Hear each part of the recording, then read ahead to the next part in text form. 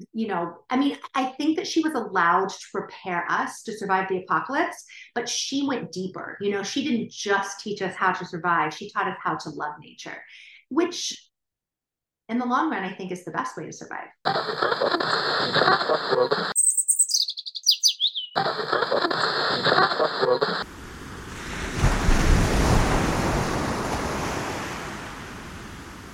Welcome to Nature Junkie Radio. This is a place for us to explore the wisdom, wonder, and ways of nature connection to help replenish your stoke. I'm your host, Jeff Johnson, and I hope you enjoy the ride. Hey everyone, before we get into this episode, I would love to hear how you microdose nature. If you're up for it, get out your phone and record a voice memo for about 30 seconds to a minute. Tell me your name, where you're from, describe how you microdose nature, and how it makes you feel. Just email that voice memo to hello@naturejunkielife.com. I'll read it again, hello@naturejunkielife.com. And I'd love to share it on a future episode of the podcast, just like this one right here. Brian Westpoint here. I'm from New York, and I wanted to share how I microdose nature and how it makes me feel. There are many ways that I love to microdose nature, but I'll share two with you. One is bike riding. It makes me feel very free every time, specifically the wind. I enjoy feeling the wind. And then secondly is outside workouts. Once a week, I like to get in a functional fitness or some sort of yoga, some sort of movement outside. And it makes me feel inspired by the sounds, by the sights that you're able to see, the unpredictableness of being outside, and the elements as well. I hope this helps. Talk to you soon. Thanks, Brian. This makes so much sense that it made me wonder, when did we move exercise indoors? What a weird idea that was. I love how you're opening up all your senses and even inviting in a little mystery and unpredictability into your movement practice with the weather. Thanks for the share. Hope to see you soon. Now, on to the show. Today's guest is Michelle Dowd, and she grew up in a cult. If you're wondering what the hell this has to do with nature connection, you'll soon find out. Michelle is a professor of journalism at Chaffey College and a contributor to the New York Times, The Alpinist, the Los Angeles Review of Books, and other national publications. She founded the Chaffey Review, which is an award-winning literary journal.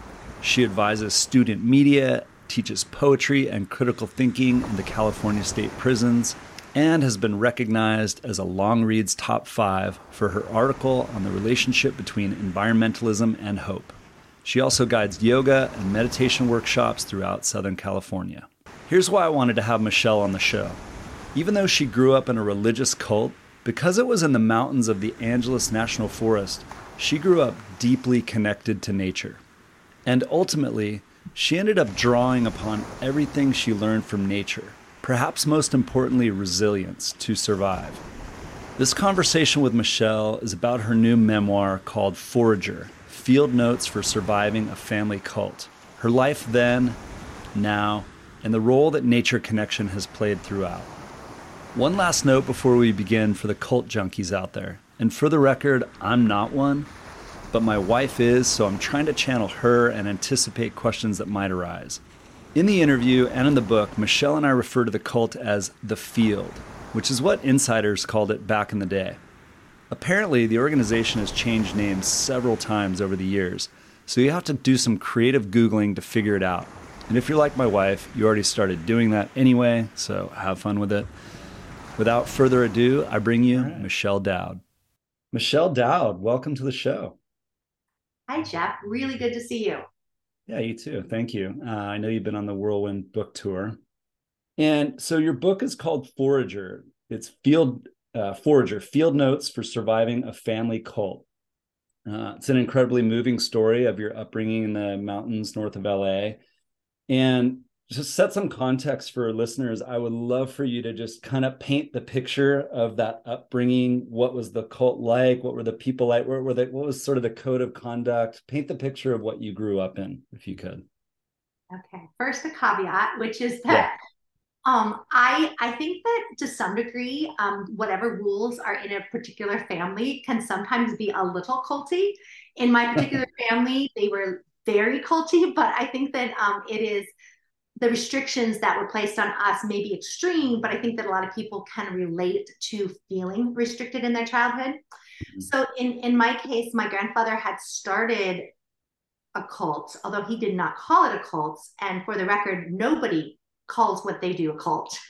And nobody joins a cult. People join a community and they find something that they feel they can belong to. And then they may find out later that it is indeed a cult, or they may never find that out and devote their entire lives to something that tells them what to do. And that is very comforting for some people and maybe comforting for all of us until it's not.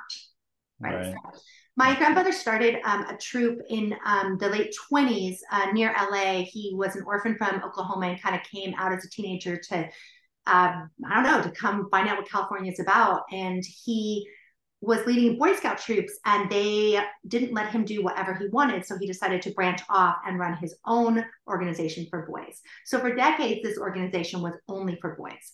My mother was his fourth child, his first girl. And it wasn't until she got older, she used to play with the boys and do all the things, that he thought perhaps they should have some girls at this organization. So things started branching out. I say this to highlight that my mother was also born into this cult. And she did not call it a cult, and she died without calling it a cult. So when she raised us, she did what her father wanted her to do. And she told me multiple times during her life that she would never disappoint her father, even after he was long dead, that she still felt the obligation to please him. So when we had no money and we had nowhere to live and we had lost where we were living and we had been in a trailer, like, sleeping every night, different places on the road, and that trailer caught on fire and burned up, and everything that we had, including our dog, was burned up with it. I was 7 years old, and our grandfather said that our mother could take us and her husband and live on this mountain that he had leased from the Angeles National Forest in 1947. Angeles National Forest has 700,000 acres of public land that sometimes they parcel out portions of it for groups who can give young people opportunities. And we often call those camps. Mm-hmm. At the time, my grandfather wasn't using the particular property for much. And so we moved into a mess hall, the only building on the property at the time, one room, and we all stayed there together. And we hiked down to the outhouse and we foraged for seeds, and we tried to ostensibly make not only a life there, but my mother had hoped to build a boarding school on the property so that I wouldn't really call it a retreat, but like the members of the organization could come up to the land and live there, especially the kids, so they could be raised not only on the land, but they could be raised isolated from everything else. Mm-hmm. So my life was then bifurcated into two segments. The field, which was the physical location of the cult where my grandfather lived, with my grandmother, where all his sons worked, where everyone I grew up with lived and inhabited and imbibed that culture. And then this mountain we were on that my mother started really getting into the plants and the animals right from the beginning. Our father was often gone for long periods of time. Later, our mom started going with him, and she would leave us alone on this mountain. And we also many times drove down the hill and stayed with our grandparents or stayed at the field. The mountain was literally leased by my grandfather. So he owned, the lease of the place, but he also owned it emotionally in terms of deciding what was and wasn't allowable. However, it was before cell phones, and we just had a landline. So we did have a telephone, but we were never allowed to use it. I never used it ever, other than eavesdropping. But the landline was connected to other camps in the region. And I don't think that our family wanted us to know who these camps were. So we weren't allowed to pick up and talk to the people on the landline. And so I think there was just a lack of communication. And my mother had the opportunity to secretly become a very renowned naturalist up in that area, where she literally gave tours. I never went on these tours, but I have met people who have. And she helped people who would come into the region to understand, and the people who live there and the rangers to understand the actual, ecosystem that we were inhabiting at the time. And when I So thank you for that. That paints a good sort of broad picture, and we'll get into more details. But it's your memoir is a heavily emotional story, and on one hand, I part through through the book, I'm going, oh my God, she's a total badass. Like all the things that you learn, and at the same time, I'm going, oh my God, it's heart wrenching, like the abuse you grew up around as well, right? And that's you have to hold that through the whole book. Um, but I want to separate these for a moment, sort of the bright side and the shadow side, because there was both, right? Much like any life. But on the badass side of it, I was thinking, if you kind of pay attention to modern health and wellness things these days, a lot of the things that you were learning, wellness experts push now. I mean, like some of the stuff is like that you hear on Dr. Heberman's podcast is like what you were doing, making yourself uncomfortable, or Michael Easter's comfort crisis and all this stuff. Or any advocates of like ancient and paleo ways of life, like you were doing, foraging, and even, I don't know if you've ever read Richard Louve's book. He wrote this beautiful book about 12 or so years ago called Last Child in the Woods. And it was sort of a like, hey, we're screwing our kids up by not letting them roam out in nature. So it's like all these things that are recommended for health and wellness you had. So let's start there though. What are the good things you took away from that, or that are still with you? Thank you for recognizing that. One of the reasons I chose to use the framing of the edible plants and to actually contain the story in the years that I physically lived on the mountain, that framing was because I do see that there were incredible gifts from my childhood. And I wanted to structure the book around those because I have often been told when I've talked about my past in the past that it was horrific. And like anything, I mean, yes and no. I mean, a lot of it, was I learned a lot about paying attention. And I think that's one of the greatest gifts that you get when you are in the wilderness, but also anytime you're off kilter, is that you are paying attention to what you need to do to stabilize yourself or find balance. And so definitely spending time in higher elevations and definitely spending time among nature, I consider to be the greatest gift of my childhood by far. The comfort control I consider to be really difficult at the time, but there is sort of a steel rod core that I still have that just is unfazed by trauma. And there's pros and cons to that, I suppose, but we had a bomb threat that was fairly serious where they had, planes that were dropping in, agents and things on our campus. And people were very freaked out by that whole experience. And I was incredibly calm, but not like just on the outside, like inside, just incredible. There was just, I felt like, oh, I prepared for this. Right. Yeah. Like my students like, what are we gonna do if we don't get food? And I said, I promise you, you will not starve. And I could like really confidently say, we are fine, Yeah.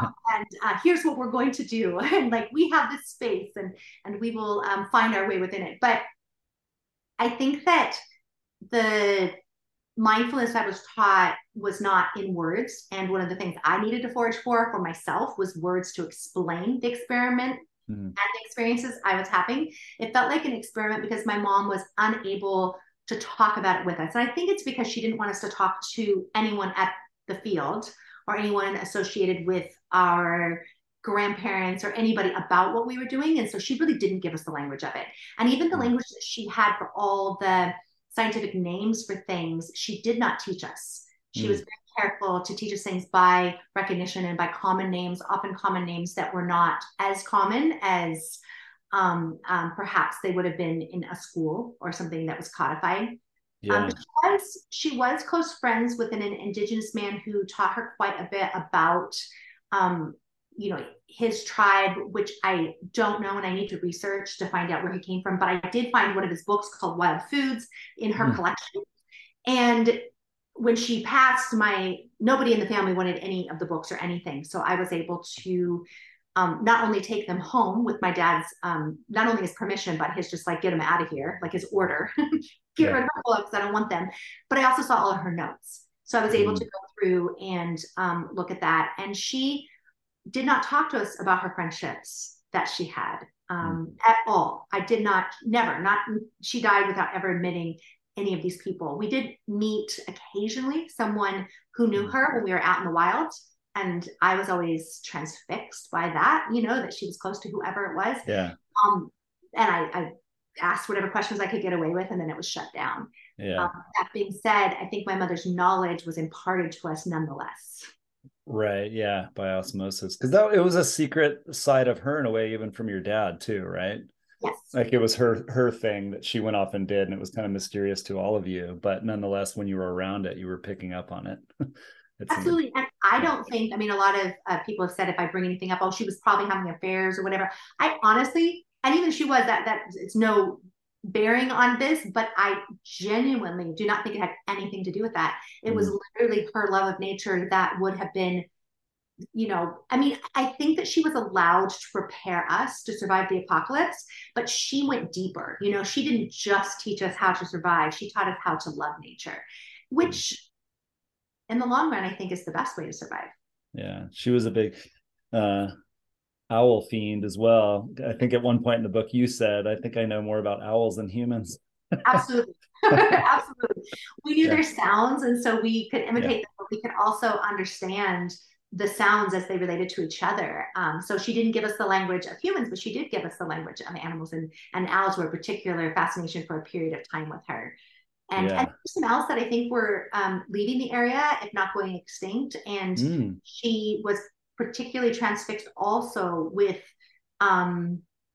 anything that was going away and trying to capture that. So Interesting. she believed that we would go away too. And her understanding of the book of Revelations and my grandfather's understanding of that book was that you would not know when the trumpet would sound, so you always had to be ready. And the difference between preppers is like they think you can get ready by stockpiling and like preparing by getting enough stuff, where survivalists remove everything and say, what would you do if you had nothing? And it's always about surviving when you think there's no way to survive. And so they put you in really harsh conditions without any tools to say, where could you find tools or how could you make tools? And it's a little bit like going back to being primitive in some way, because we were definitely never allowed to have matches, never allowed to have a knife, not allowed to have the things that any sort of survivalist person would prepare by like packing. But it's like, no, because could be dropped in a situation where you had nothing, and where could you find what you need? Yeah. I want to come back to all that, your mom, your dad, and those survivalist skills. Before that, though, I want to touch on one thing real quick and then get into foraging for a minute. On the touch on one thing here is when you're laying the context for growing up in the field on the mountain, can you bring to life a little bit more of the ethos of your grandfather and the religious side of it, just to make sure that we don't leave that to chance? How would you describe that? So he was a right-wing fundamentalist, probably would be a Christian nationalist now if he was alive. The organization, to whatever degree it still exists, seems very Christian nationalist to me to begin with, or to end with even now. But he believed that the Bible is the word of God, but he interpreted what the Bible meant according to his particular whims at any given moment. He believed the world would end, for example, in 1977, related to some peace treaties between Israel and Egypt. And he had this these things didn't happen, but he predicted they would happen. And then when that happened, then the trumpet would sound, and then there would be 1,000 years of terror, which would reign on the earth. So he said he would live to be 500. He led me to believe that I would live throughout the whole millennium, which means 1,000 years, or would at least usher in the army of God during that time. And so during the time of the reign of terror, most Christians would be removed from the earth, and there'd be a few of us chosen ones left who would lead the army of God. Perhaps the idea is that we would turn people to God, that we would help them in the last days to come to God to prevent their souls from going to hell, but to perhaps also sustain the earth just a little bit longer until God decided to destroy it all, much like he did with the flood during Noah's Ark, or if you know the story of Jonah when he doesn't want to warn Nineveh and he gets eaten by a whale because God needs to prove to him that he is in control. That's how I was raised, is that it wouldn't matter where I tried to flee, that ultimately the end of times would come, and then I'd be required to help lead the army of God. Got it. Okay. I'm So, glad we covered that, because that needs to go along with the somewhat bucolic sounding mountain life. At this point, it might seem like this cult isn't too bad, but make no mistake, it was abusive and exacted a toll on Michelle, her siblings, and many others involved. In this next part of our conversation, we'll get to know how her parents influenced her life, we'll get into the shadow side of her upbringing, and we'll understand the work and nature practices that are part of her ongoing healing journey. But first, we talk about the role foraging played in her life and in the book. And be warned, even though foraging can be great on many levels, it's serious business. If you eat the wrong thing, you can get sick or die. So please don't take this part of the conversation as advice about foraging. I'm an idiot. I don't know much about it. We're just sharing Michelle's experience with it. So if you plan to forage, please do it with a wise, experienced guide. So one of the narrative through lines for the book that you use as sort of an anchoring piece for the chapters is foraging for edible, plants and trees. And I've been in the food world for a while, so it's when I think of foraging, I think it's like kind of this lost art, right? In a way, it was just how we kind of got by as humans a long time ago, but now it's kind of relegated to hipster chefs and high end eating, and then in freegans roaming roaming around. But it was a real skill that you learned along the way. And I was amazed at how much of your sustenance came from just foraging in the wild around the mountain.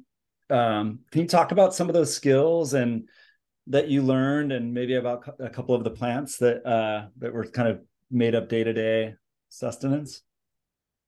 one of the easiest ways to get calories in the Angeles National Forest, at least during my time, but I think this would still be the case, is pine nuts, also known as pine seeds. Mm. That term is used interchangeably. There is no difference between a pine nut and a pine seed. But you get them out of pine cones, and if you can also get them at Trader Joe's or anywhere that sells, Yeah. whole food. But there's a lot of calories and a lot of nutritious content, and so especially if you know when in the fall to harvest them. The thing about pine nuts, I'm going to call them pine nuts. Pine Yeah. nuts are that not only are they nutrient dense and highly caloric, you can store them pretty Mm. easily. And they do take a lot of time. They take a lot of physical time to pull out the kind of wings that they're attached to inside of pine cones. But if you are in a space that has a lot of pine cones, there's a lot of different kinds of pine nuts. Coulter pines have larger pine nuts, which, obviously the amount of work it takes, the larger the nut, the more efficient it is. Mm. And so that's a wonderful way. You can also eat them raw. You do not need to cook them. Mm. And that is a really wonderful way to get sustenance that is available anywhere that there are pine cones Yeah. all year round. Pollen is another form of nutrients that a lot of people are not aware that you can eat. And we were very careful in the book to say, I do not recommend, do not listen to this as advice. Yeah. Say that for all the obvious reasons that it is not, there's not very many pictures. There's no way for anyone to identify what they're really eating. But not Mm-hmm. only that, most Americans, for sure, probably most people on this whole globe, are not used to eating as much roughage, and they're not used to eating things raw to the extent, like even people who do raw food diets can get very, sick to their Yeah. stomach if they, don't take it slowly, if they don't, and those are with store-bought foods. So there was a lot of stuff that we were eating. And there's also like yucca. You can do wonderful things with yucca, but in our area, they are now, and it wasn't true, I don't think at the time, although if it had been, we wouldn't have observed it, but they are protected. So Yeah. you are not allowed to take yucca, and you're not allowed to, use them. So, Yeah. but if you know what to do with pine cones, you know what to do with pollen, and you know what to do with acorns, you can get a lot of sustenance just off those. And acorns, all you have to do really is leach them, which means you can just soak them in water, or you can bake them, and you can soak them and then bake them. But there's various ways to take out the tannins and the toxins that are inherent in acorns. If you just eat them raw, you will get sick. Yeah. A lot of the suggestions I give with bark or other things would make most people sick if you were not accustomed to eating in that manner. Yeah. So, things like elderberries.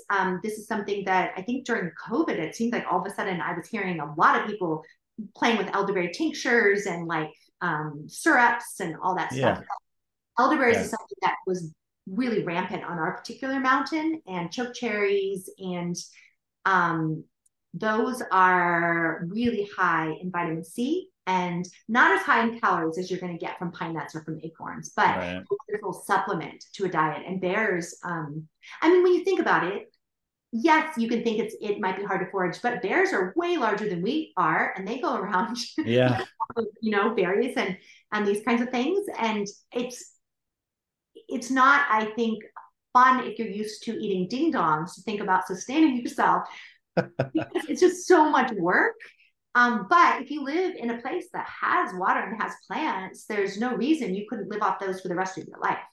How did you learn the skills of there was so much in identifying the things you could eat, whether it was the right season to harvest them, whether or not you had to, like you said, leach it, soak it, bake it, whatever to make it more edible? Did you learn all that from mom and mom going, here, do this right now, even though you didn't know what you were doing? Like, and eventually it just soaked in or what? Yes, we just learned by doing. I didn't see any of the drawings or the books until I was probably, I mean, I don't even know what books she had really at the time. Um, but I don't think I really saw anything written down probably till I was at least 15 or 16. Mm. So everything prior to that Just was, experiential then. You were just doing it. yeah, which is a Yeah. really wonderful way to learn, quite honestly. Yeah, it's fantastic. And in your case, the what is it? Necessity is the mother of invention. Like you were hungry. You really needed this stuff too. So let's talk about your mom and parents a little bit. So from reading the book from your mom, you really learned the naturalist skills in a way. And from dad, it was more that kind of physical toughness and discomfort. Does that sound about right? Yes, and I think you could add that my dad taught me to be a soldier in some capacity. Mm. Well, I'll say one more thing about the Yeah. bifurcation between my father's military training was part of how he specifically trained us, like to a whistle, for example, but Mm-hmm. also in terms of obedience. So he would ask us to move stones and boulders, across the mess hall or across the gully or wherever he wanted us to move them, because it wasn't like a one-time thing. And then he, after we worked really, really hard, he would ask us to move them all back.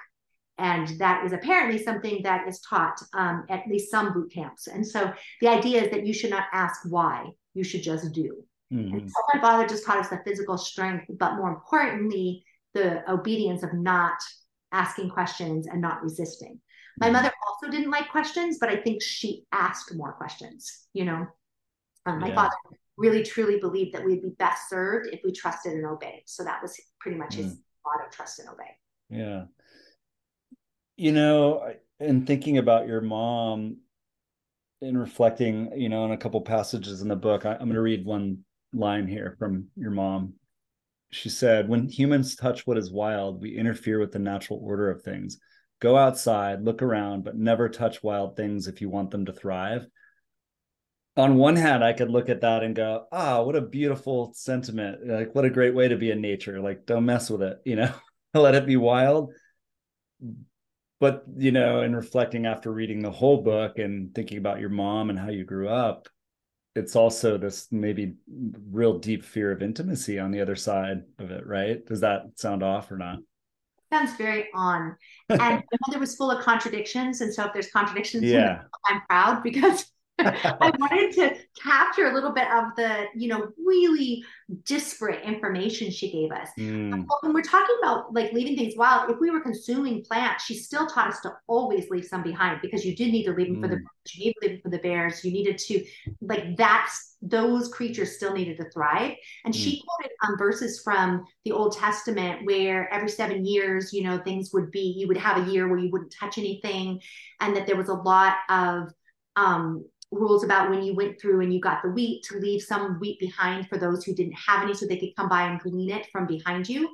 And that you never deplete the soil, you never deplete the land, and that you allow for biodiversity. And she did even use that term biodiversity, and she talked about ecosystems, and she knew about permaculture, and she never thought you should have a monoculture. You should absolutely at all times leave. So yes, even if you're consuming, you still need to leave a plant wild enough. Like you wouldn't pick the whole plant, and you would know how to take a little portion of the tree without damaging the tree. And she talked a Mm. lot about what would bring in infection into a tree, but she did understand on some level Mm. that the layers of sustenance that we are consuming were because of the networking of the plants and animals, and the systems, the ecosystems, and that you don't, when she says don't touch things, she's like, because those things are, in her words, she would say holy. They're holy. They're the way God intended them to Mm. be.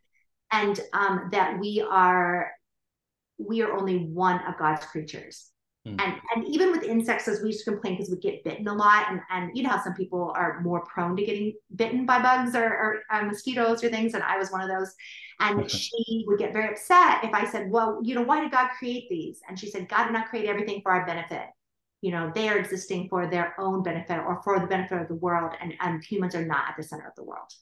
And Mm. I think that is a really forward way of thinking that I think we do talk that way sometimes now, but people were not, certainly people in Christian communities were not talking like that in those days. Yeah. Um, but she definitely taught me that we do not have the right to take just because we're hungry, and we do not Yeah. have the right to dominate just because we can. Yeah. Yeah. I mean, you could look at that through a religious lens like she was, or just a straight sort of, ecology, climate science lens. It's the same thing, really. Seeing the interconnectedness of everything, not fully exploiting something in a way that shuts down the system. Let's segue a little bit. But there was a shadow or more difficult side to this that I'm sure you're still processing on many levels, right? Especially with the book. Let me use this little passage about your mom as a segue, and then I'll ask a question. So bear with me for a moment. You said her departures are becoming more frequent, and they leave me with a hollowness I don't know how to fill. Parenting isn't her calling, which is tough to hear as a parent. Just however you want to go, wherever you want to go with it, but collectively, what I'd love for you to do is summarize the toll that growing up this way has taken, physically, mentally, emotionally, spiritually, to capture whatever you want to call it, the shadow side, the more challenging parts of this upbringing as well. When my brother read about the book on Amazon, he said he started crying, and I said, I didn't write the synopsis, whatever. He said, well, it felt so true to me, except for it made it sound like our parents would sacrifice us if they were required to. And then he paused and he said, but they did sacrifice us. Mm. And my brother didn't go to college or do any of the educational route. He's had a very difficult time even communicating with the family for large swaths of time. But I think he captured that perfectly, is that our parents really did believe that God would clothe the lilies of the field and God would clothe us. And it was not their job. They didn't see parenting as protection or as providing. They saw it as they got pregnant because they got married, and that God brought children when God brought children. And I just don't think their definition of parenting was about protection or providing. Mm. And so they did not see it as their job to give us food or to get us clothed or to make sure that we had somewhere to stay at night. So when they left, we would go around, and there was just different seasons of this, but we often stayed at other people's houses if we were down the hill next to the field. And we would often, even when our parents were around, they would go up to the mountain and they would just leave us down at the field, and we would sleep in a club room, or we'd find somebody to stay, and we would get food. I was a dumpster diver and all that stuff that now is a little bit trendy, but and we didn't necessarily have anywhere to go, and that is not something that I think they would have ever been ashamed of. It was just something that they felt that they had a higher calling, and their job. My sister said this recently too. She said their job was to save people's souls. And so what happened to the bodies of their children was they just trusted that God, they were also giving us over to the collective, whatever the collective was, and they just believed we'd be cared for. And so sometimes it was many, many weeks at a time where we took care of ourselves. And often in situations where we weren't all in the same place at the same time. So I think each of us would have a very, very different story about what that looked like. But what I can tell you for sure about my younger siblings is they will say that we learned to hustle, in the sense that we learned to like, I think foraging is a form of hustling too. It's a little different than hustle culture, but it is a form of like working hard to get what you need to survive. And my younger sister said, she said, I just never once felt loved, ever, growing up. Like there was no time that I felt cared for. There was no time anyone ever said to me, how are you? What do you need? I mean, that just wasn't part of the language that was in our particular family culture. And all of us probably have one experience as teenagers somewhere on then where we got sick, and for some reason somebody, she tells a story of someone putting a wet cloth on her forehead, and she just never had that happen before. And so it's just, but again, I think my parents just didn't see that as their responsibility. And that's tough sometimes when it comes to intimate relationships, because I think all of us are very wary of care, or don't know what it really feels like. And then you're just afraid that it's going to be kind of like a 1-2 punch. Like someone's going to like try to give you something and then they're going to take it away, or they're just going to leave, or, that kind of thing. And it was also very, very difficult for me to feel lovable. Growing up, I certainly didn't feel lovable, but I think it's something that's pretty consistently been a part of my life, to just feel unlovable, because I feel like if I was lovable, I would have been loved. And, if you keep people at arm's length, then, and they can't love you, then it's not your fault, right? Like then. Yeah. So.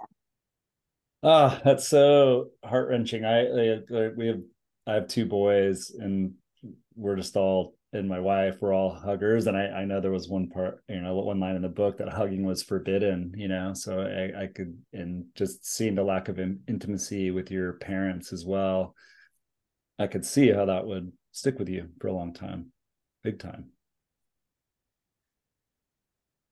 Obviously where you're at now, you're in a much better place. And so I have to assume you have done a lot of work, and there are probably many facets to that. What have been the cornerstones of the work that's helped you get to where you're at now? Obviously you escaped or got out of the cult. Otherwise you wouldn't be here talking to me. But yeah, what would have been the most helpful things and aspects of work that have led you to where you're at now? I think various somatic therapies were more useful to me than cognitive therapy, although I did cognitive therapy first.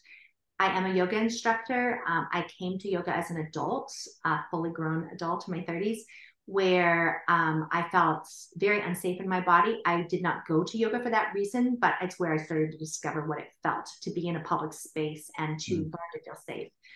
I wrote an essay on this, but I first took yoga at a gym, LA Fitness, and I went once a week for 1 hour, and the teacher, I went because I had back pain, and I had a lot of lower back pain. I had a lot of children in my 20s, and I felt just physically that I was in pain a lot. I felt physically depleted a lot. And I was working a lot and doing all that. So I went to yoga for that reason. But I would leave before Shavasana. I would leave before the quiet time at the end. And I'd take off. And I did that for at least 3 years. I couldn't stay once. And when I did stay somewhere in the 4th year of taking yoga, I stayed for my first Shavasana. And afterwards, it was way, way worse than I thought. It was, I couldn't stop crying. I called my mom, and I was trying to talk to her about, some things that had happened to us. And she just said, no, I'm not going to talk about this. She hung up on me, and she didn't talk to me for a very long time. And it was just, they were things I didn't want to think about. So I had spent a great deal of time. I hadn't really spent very much time in therapy at that point either, but I'd spent a lot of time just constantly running. I was like on a hamster wheel of like, trying, I think a lot of us do that in our 20s and our 30s, but like it was getting ahead, in my career, and trying to be a good provider, and trying to be there for my kids all the time. I had a very flexible schedule. So a lot of the other moms didn't even know I had a job, because I was able to be present for PT. I was a member of the PTA, and I would go into my kids' classroom every single week, and I would help out the teacher, and I would do all the things. And so I never had downtime. I had no hobbies. I had, and I, my yoga practice at that time was basically like taking a prescription or something pill. Like it was like, I was just trying to do something to physically stay, to be able to work, to be able to like physically pick up my kids. And so, I was done having kids before I was 30, but I felt like once my early 30s hit, I was paying the price for all of it, all the ways that I contributed to my body. Yeah. And so, Can I jump in there real quick on one thing? What was it about Shavasana that was would set you off or was triggering? I think it was just being in stillness and in quiet. Hmm. People who have difficulty meditating, which I did do meditation retreats and all that a little bit later. Meditating is still difficult for me, but I have worked at it long enough that I can find peace in there. But many people have difficulty listening to themselves breathe or just listening to silence because all these thoughts, and in my case, a lot of memories came into my head, and I couldn't sit with myself. And when I say I couldn't, I could not. I couldn't make myself sit for 60 seconds was interminable. I couldn't do it. Hmm. And now I teach meditation. I tell people there's no way that you're as bad as I was. There's nothing wrong here. Like, if you can't sit for 5 seconds, I'm okay with that. Here's what we're going to do that, help you start to feel safe. And Yeah. I have my students spend a whole month meditating just 1 minute a day. Just Yeah. 1 minute. Because and it's just the practice too of sitting with yourself for 1 minute. And that can be very, very difficult for people. And so I never Yeah. take that lightly. I never say it's Yeah. a small thing. If you can sit for a minute every day, you are Yeah. well on Yeah. your way. That's great. It's a microdose of nature right there. Yeah. And also too, I can't resist the joke, which is like, oh, you think you have monkey mind? Try cult family monkey mind. Yeah. If I can do a minute, you've got a minute. We can all find it. Yeah. So I didn't really enter formal practices. I mean, I was doing a Mm. little bit of yoga. I had, some tragic things happened in my 30s. And also even after that, but I got beat up by a guy who I knew just a little bit, didn't know him that well, but had bones broken and stuff. And I really resisted getting any sort of treatment because I was ashamed, and I also didn't really know how bad it was. So I was covering my body, and that's what led me to actual cognitive therapy. So short version is I didn't do anything for quite a while, and I had a bone.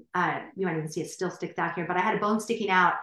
So I was beat up in a January, and I didn't do anything until like late March. So it was like maybe 2.5 to 3 months later. And one of my daughters said, hey, I started wearing tank tops or whatever as the heat came.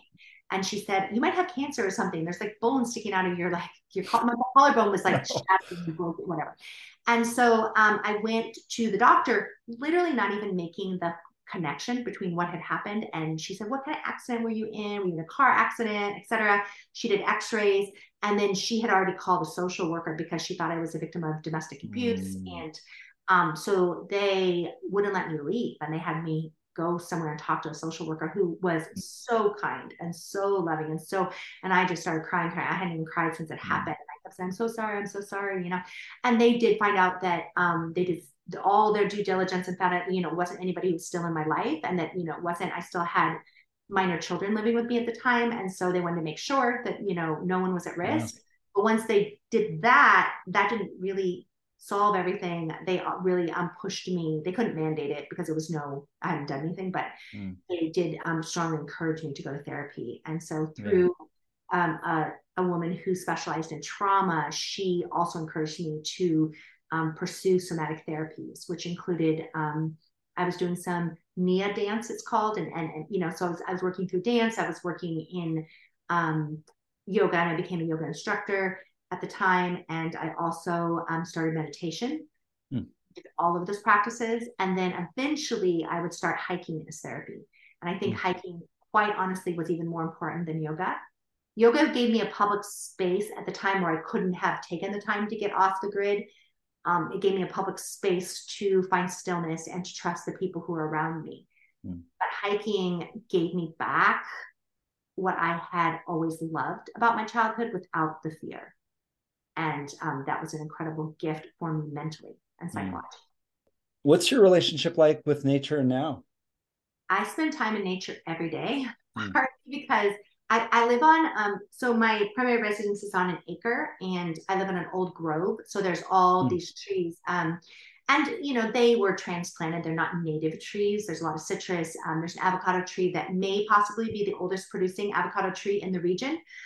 Someone came over from Cal Poly Pomona and did some tests on it. And I'm not sure if this is still the case because that was a few years ago, but he thought that it was the oldest. And it's a 100-year-old tree.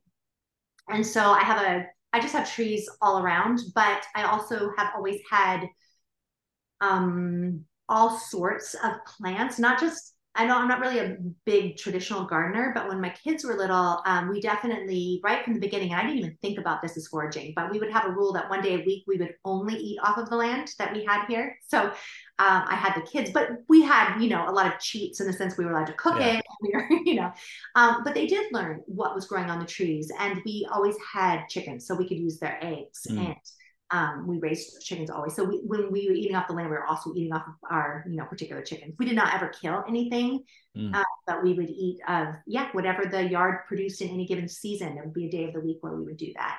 And I think that even now, like, I feel like if you eat something that comes straight from the earth, even if you planted it, like, and it's not considered, edible plant, of course it's an edible plant if you're eating it.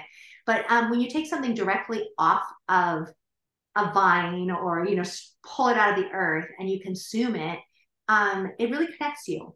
Mm-hmm.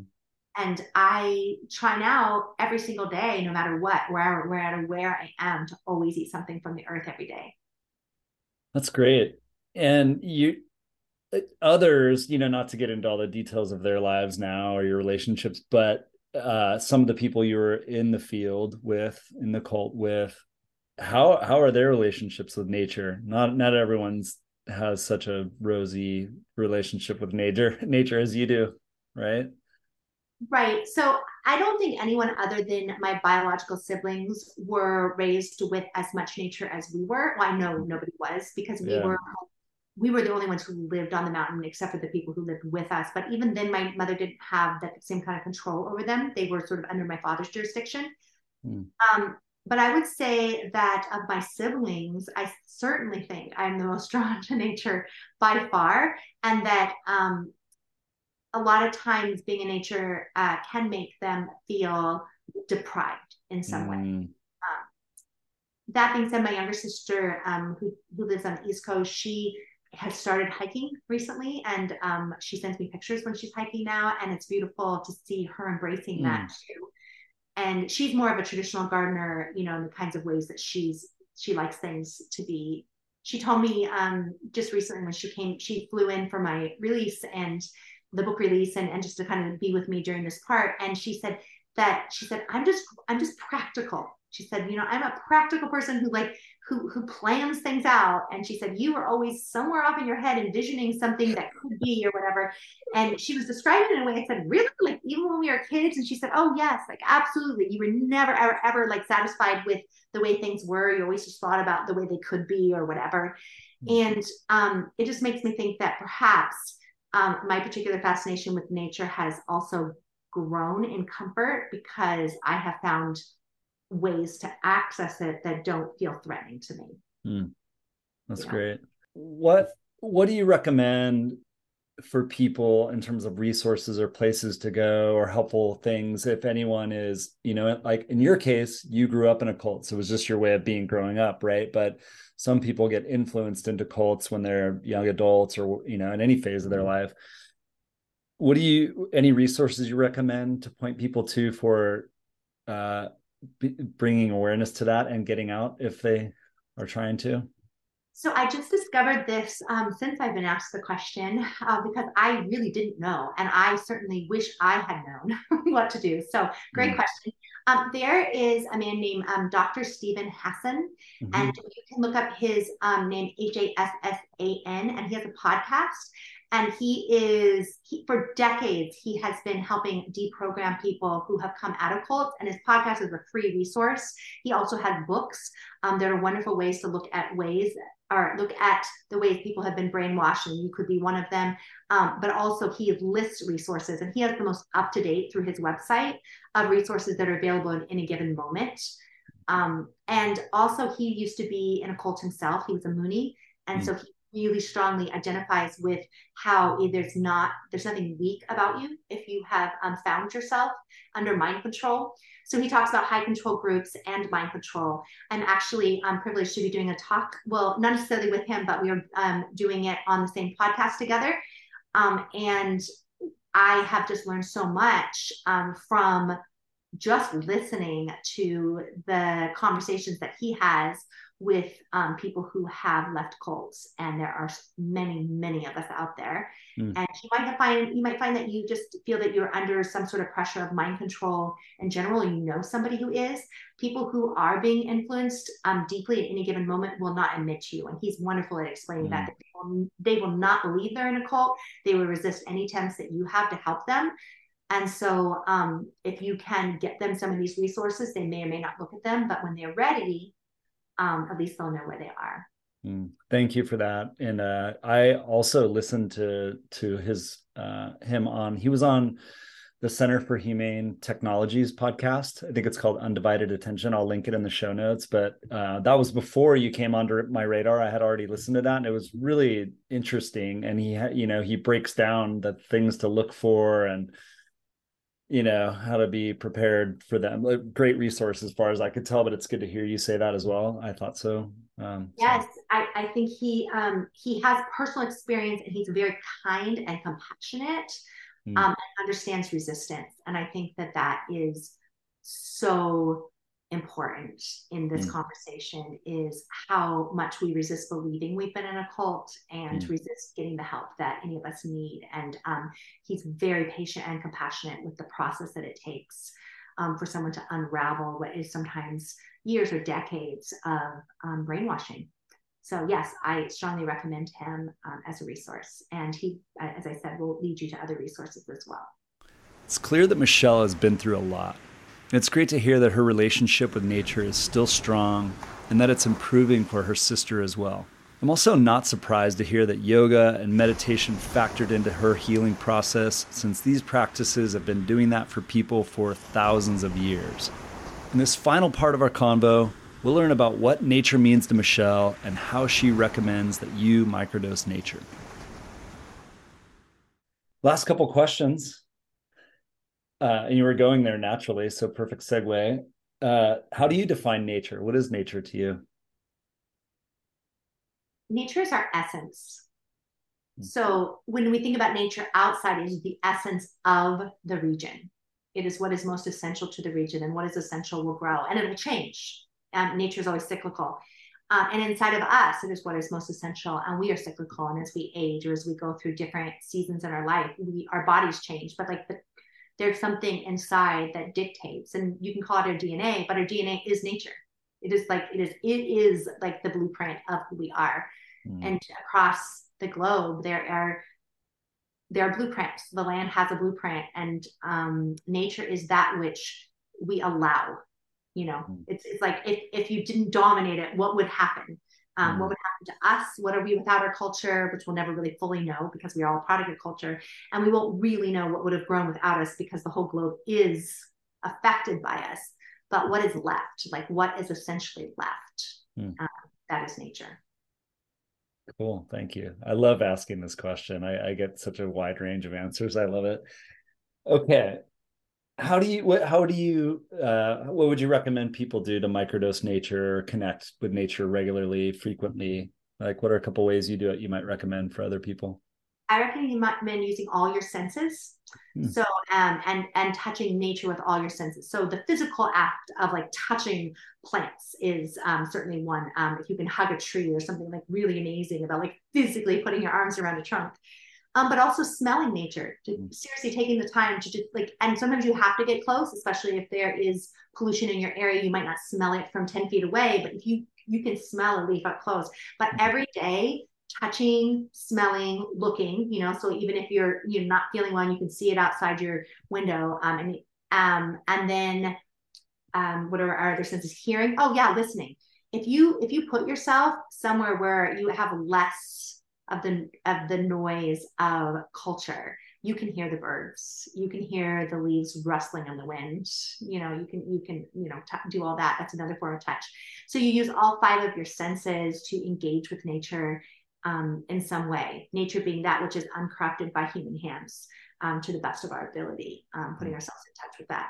And I think that it helps us put in ourselves, in touch with ourselves as well, because as I mentioned, I believe we truly are, like, we are nature. We are not separate from nature. We have just tried to separate ourselves from nature in order to have more control. Yeah. Beautiful. I love it. Michelle, where would you love to send people? Somewhere to buy your book, probably. I would love for you to, for all of you listeners, to read Forager or listen to it. I actually recorded the Audible. So there's Audible version on Audible. A lot of people don't know you can try Audible for free for the first month. So if you haven't tried Audible, and I don't get a commission for this, by the way, I'm just recommending, but there's other places you can get the recorded version, including the libraries, local libraries, you can listen. And share it. If you are interested in having conversations, share it with your book club or with your family and have those conversations. You can buy it anywhere that books are sold. So Amazon has the audio version and the Kindle version and the hardback version. But sort of independent bookstores, bookshop, depending on who you like to support or what's easiest for you. Just starting the conversation, I think, will help us all. I mean, there's lots and lots of wonderful, wonderful books on nature.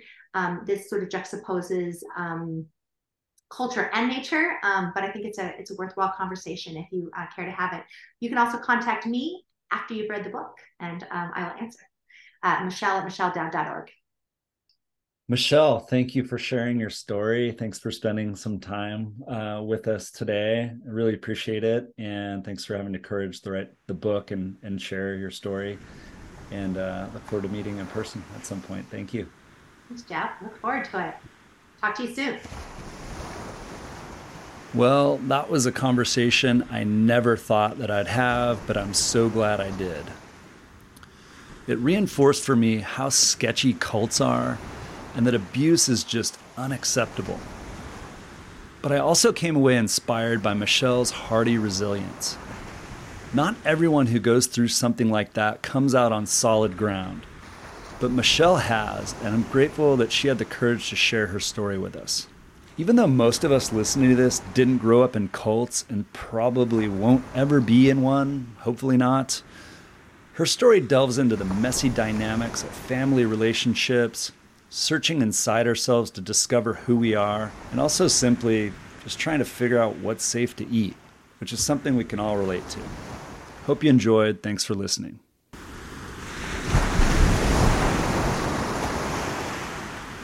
As always, thanks for tuning in to Nature Junkie Radio. I invite you to head over to our website at naturejunkielife.com for show notes, to learn more about Nature Connection, and to sign up for our newsletter. And one last thing, please share how you microdose nature so I can share it with everyone in a future episode of the podcast. It's simple. Just get out your phone, record a voice memo for about 30 seconds to a minute, tell me your first name, where you're from, describe how you microdose nature, and importantly, how does it make you feel? Just email that voice memo to hello@naturejunkielife.com. That's hello@naturejunkielife.com, and that's all it takes. Thanks so much in advance, and as always, thanks for listening to Nature Junkie Radio.